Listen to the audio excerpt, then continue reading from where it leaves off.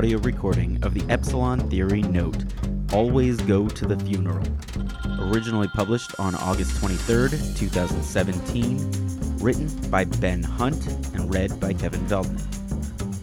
For more, please visit epsilontheory.com.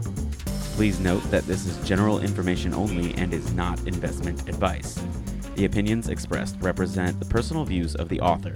It is not a research recommendation, and it is not customized for the situation of any investor. Epsilon Theory urges investors to seek the advice of a financial advisor before making any investment decision. I wrote this note in August 2017, soon after Charlottesville and Trump's "very fine people" comment. It's time to dust it off in the wake of the caucus debacle in Iowa and the kabuki theater of impeachment. There's a pose that very sick farm animals sometimes take when they're near death, where they lie down and twist their head way back into their shoulder in a very unnatural way.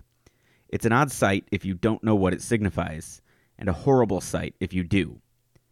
Both the Republican Party and the Democratic Party are starting to twist their heads back into their shoulders.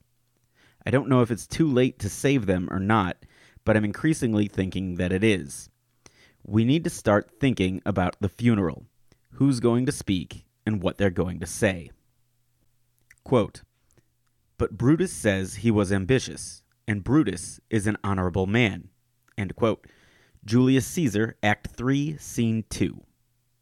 The above picture is Ray Fearon as Mark Antony on the left and Patterson Joseph as Brutus on the right in the 2012 Royal Shakespeare Company production of Julius Caesar.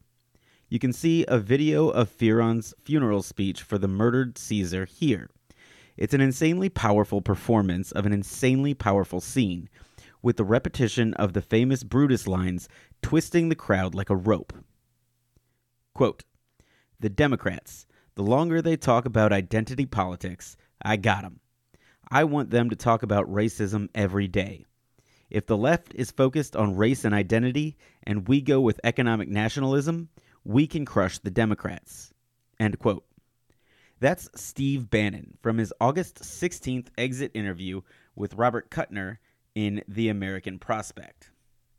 Quote, "A spirit of national masochism prevails, encouraged by an effete core of impudent snobs who characterize themselves as intellectuals."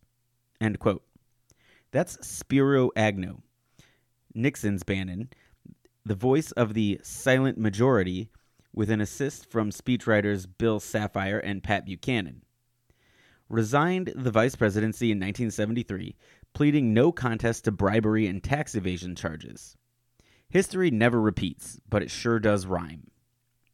Quote, "Death has a cruel way of giving regrets more attention than they deserve." End quote. That's Elizabeth Kubler-Ross, author of On Death and Dying, developer of the 5 stages of grief: denial, anger, bargaining, depression, and acceptance. I've gotten 3 irreplaceable pieces of advice over the years, 2 for business and 1 for life. The business advice: always live to fight another day, and it's not about the money, it's about the money. The life advice: always go to the funeral. That life advice is courtesy of my partner Jeremy Radcliffe. I'm not sure who he heard it from. Now I'm passing it along to you. It's not easy to go to the funeral. Life closer to home has its demands. Travel on short notice is expensive, and God knows I've failed to live up to this advice as often as I'd followed it. But every time I've made the effort, I've experienced a uniquely powerful and sustaining human connection that I really don't have words to describe. Let me put it this way. 20 years later, I remember who was at my father's funeral. Not in a sense of keeping score, but of abiding appreciation. There's 0 negative effect for those who weren't there. 0. I understand. But there's a nuclear reactor of positive effect and energy for those who were. Going to the funeral is part of the social contract we have with our families, our friends, and our tribe, both immediate and extended. It's part of the social contract we have with ourselves. It's part of the personal obligation that we have to others, obligation that doesn't fit neatly or at all into our bizarro world of crystallized self-interest, where scale and mass distribution are ends in themselves, where the supercilious state knows what's best for you and your family, where communication policy and fiat news shout down authenticity, where rapacious, know-nothing narcissism is celebrated as leadership, even as civility, expertise, and service are mocked as cuckery. Understanding the obligations we share in life and in death is the greatest lesson I've learned, and I hope passed on to my girls, from life on the farm, because our obligations aren't just to the human tribe, but to our animals too. I'm not a nut about this. The obligation we have to our animals aren't the same as the obligations we have to our family. They aren't the same as the obligations we have to other, more remote humans. Sometimes I'm not too sure about that last bit, but let's go with it anyway. But they're obligations nonetheless.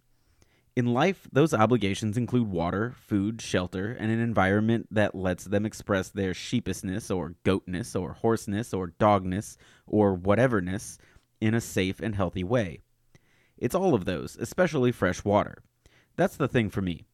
In death, those obligations are a proper funeral, well attended, a grave plenty deep, well marked, a body positioned properly, well respected, collars and bells and other instruments of control all come off, because there are no collars in death. That's a thing for me, too. I know this seems like a morbid topic, but it's not for me, and I suspect it's not for anyone who's spent time on a farm. I've buried lots of animals. They're born, they live, and they die. We give them a really good life. We respect our animals in life, and we respect them in death. The care we give our animals when they die means nothing to the animals. Obviously not to the dead, but no more to the living. It means an enormous amount to us. It's our personal obligation. We owe them, not the other way around, in life and in death. Always go to the funeral. Whew, okay, Ben, let's see you draw some lessons for investing in macroeconomics from that. On the investing side, the lesson is that every discretionary investment needs a proper funeral at some point. Discretionary investments are born, they live, and they die.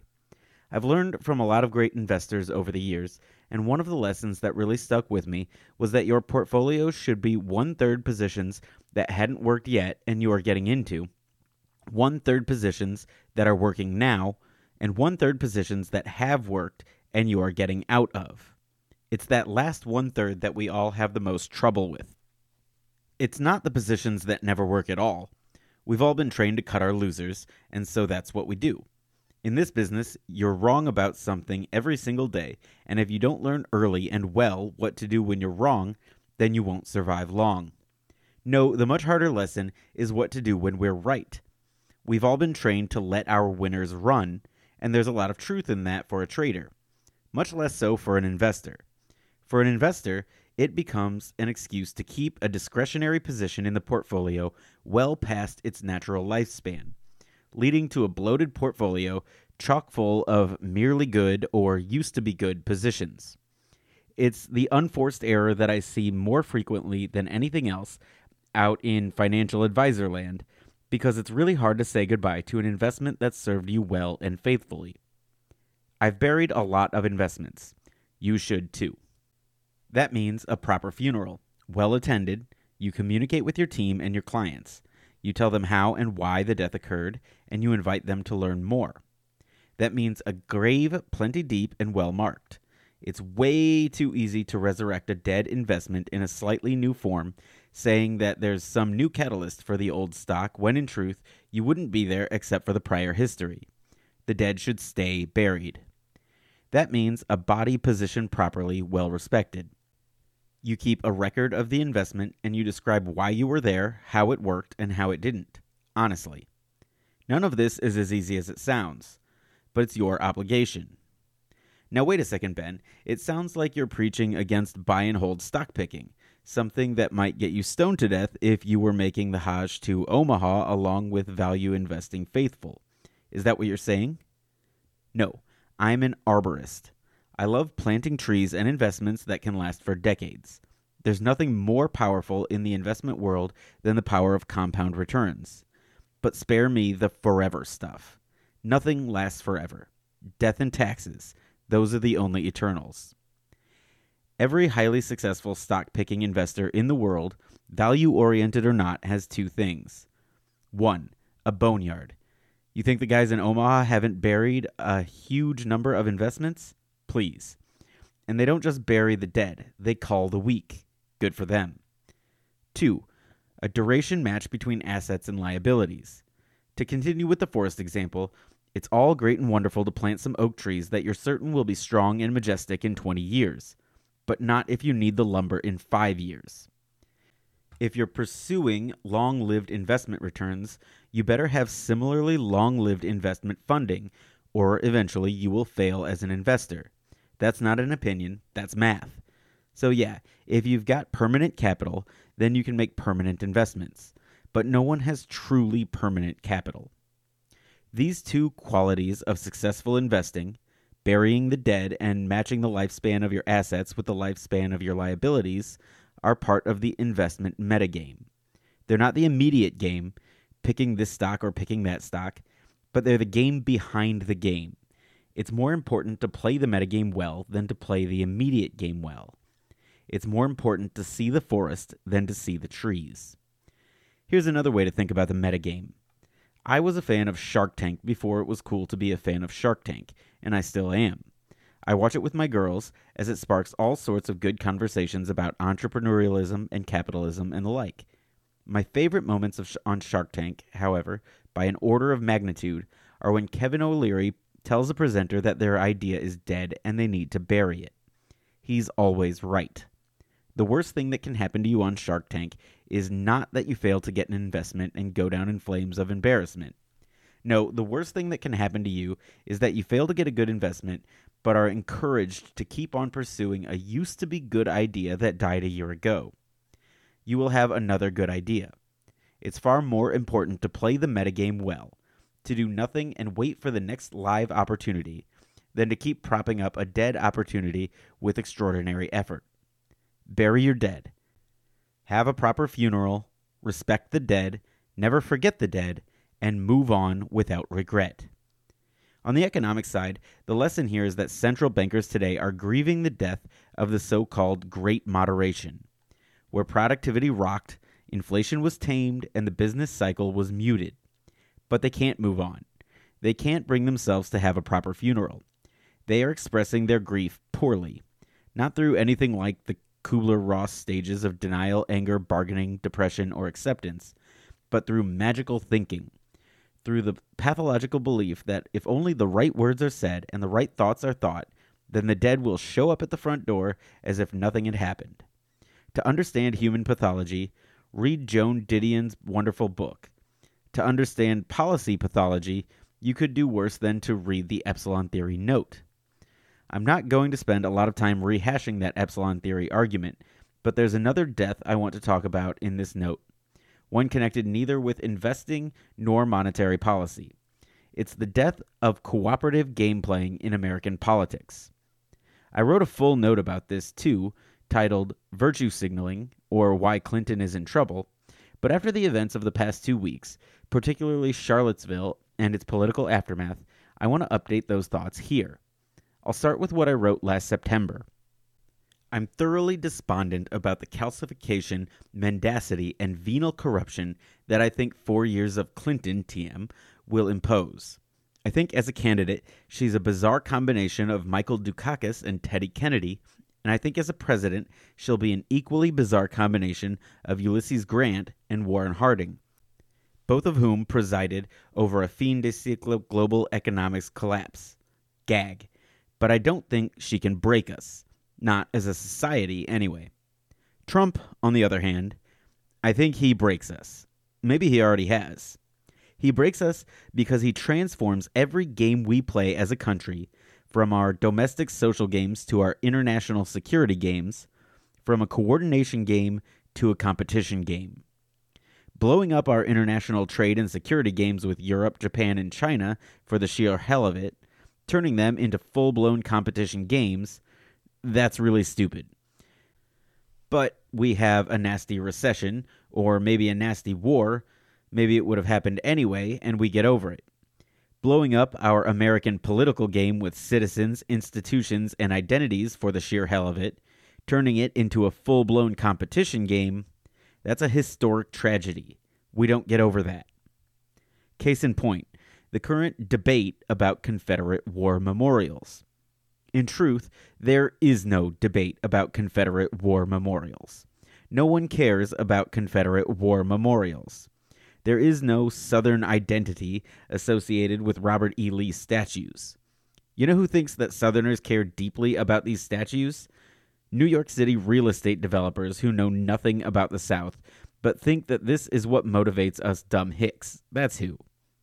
A month ago, you could have taken down any of these statues and you'd get 3 wackos holding signs outside the city administration office and an angry letter from your local chapter of the Daughters of the Confederacy.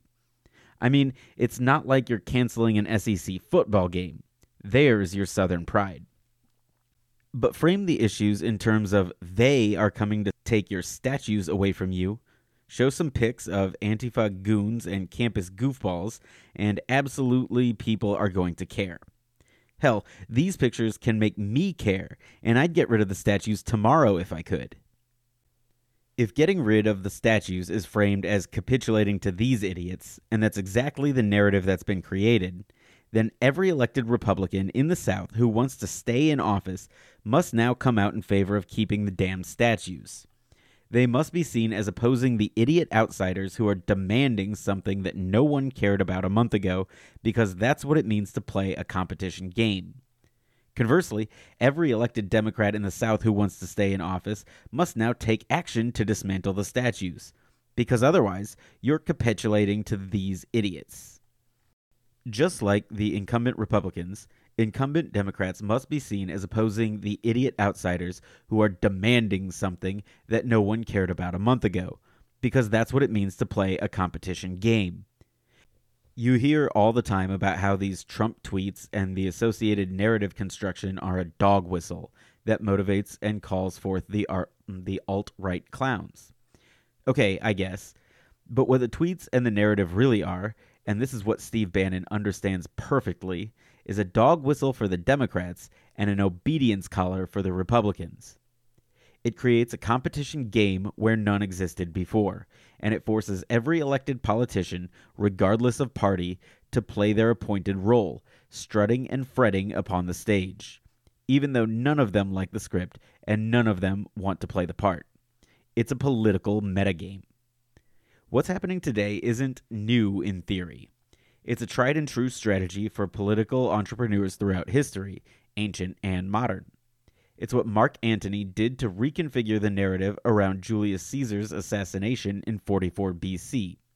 It's what Richard Nixon and Spiro Agnew did with their silent majority narrative to win the 1968 and 1972 presidential campaigns. It's what George Wallace did in 1972 to win the Democratic primaries in Michigan and Florida. It's what Pat Buchanan, who wrote a lot of the silent majority speeches, tried to do when he primaried George H.W. Bush in 1992. But what's happening today is very different in scale for 2 reasons, I think. First, it's different because of the unprecedented effectiveness of the technology and social media systems that drive what I call fiat news, highly political statements constructed and presented as apolitical fact. In exactly the same way that fiat currencies ultimately crowded out all other hard currencies, so is fiat news now crowding out hard news. Political entrepreneurs today, a roster that includes Mark Zuckerberg and Jeff Bezos and Michael Bloomberg just as surely as it includes Steve Bannon, have a toolkit at their disposal for playing the political metagame that Richard Nixon could only dream of. Second, it's because the goals of the political entrepreneurs themselves. Richard Nixon was a professional politician. Being president was his lifelong ambition, and he used the silent majority narrative as a means to that end. He didn't want to blow up the system. He was the system. Whatever Donald Trump is, he's not the system. My sense is that he really doesn't care about the system one way or the other, so long as he and his family have the keys to the national car. He's good with whatever happens. Steve Bannon, however, cares deeply about the system. Not to preserve it, but to reboot it. And not just to reboot it, but to reboot it with a new operating system. So, what's the punchline? Why am I talking about all this in a cheery note about death and funerals? Because once a cooperation game becomes a full-blown competition game, it never goes back to the way it was before. Once mustard gas is introduced into your trench warfare game, whether it was one of the other guys or one of your guys, it's here to stay. Deterrence has failed. The cooperative stag hunt equilibrium is dead. I am, admittedly, still at stage 4 of the Kubler-Ross scale on all this. Depression. But we all need to get to acceptance ASAP. No regrets. No magical thinking. Just hard thoughts on how to design an operating system that can compete with and win against the billionaire's operating system when the reboot happens. And who we want in our foxhole in the meantime. And how to build a gas mask. Because it wasn't long ago when Southern identity was defined not by statues, but by civility, personal obligations, and service, particularly military service to, wait for it, the United States of America. That narrative is still out there. It's alive. We can get it back if we're smart enough to play the political metagame. But there's a pose that very sick farm animals sometimes take when they're near death, where they lie down and twist their head way back into their shoulder in a very unnatural way. It's an odd sight if you don't know what it signifies. A horrible sight if you do. Both the Republican Party and the Democratic Party are starting to twist their heads back into their shoulders. I don't know if it's too late to save them or not, but I'm increasingly thinking that it is. We need to start thinking about the funeral, who's going to speak, and what they're going to say. For more, please visit EpsilonTheory.com. Please note that this is general information only and is not investment advice. The opinions expressed represent the personal views of the author. It is not a research recommendation, and it is not customized for the situation of any investor. Epsilon Theory urges investors to seek the advice of a financial advisor before making any investment decision.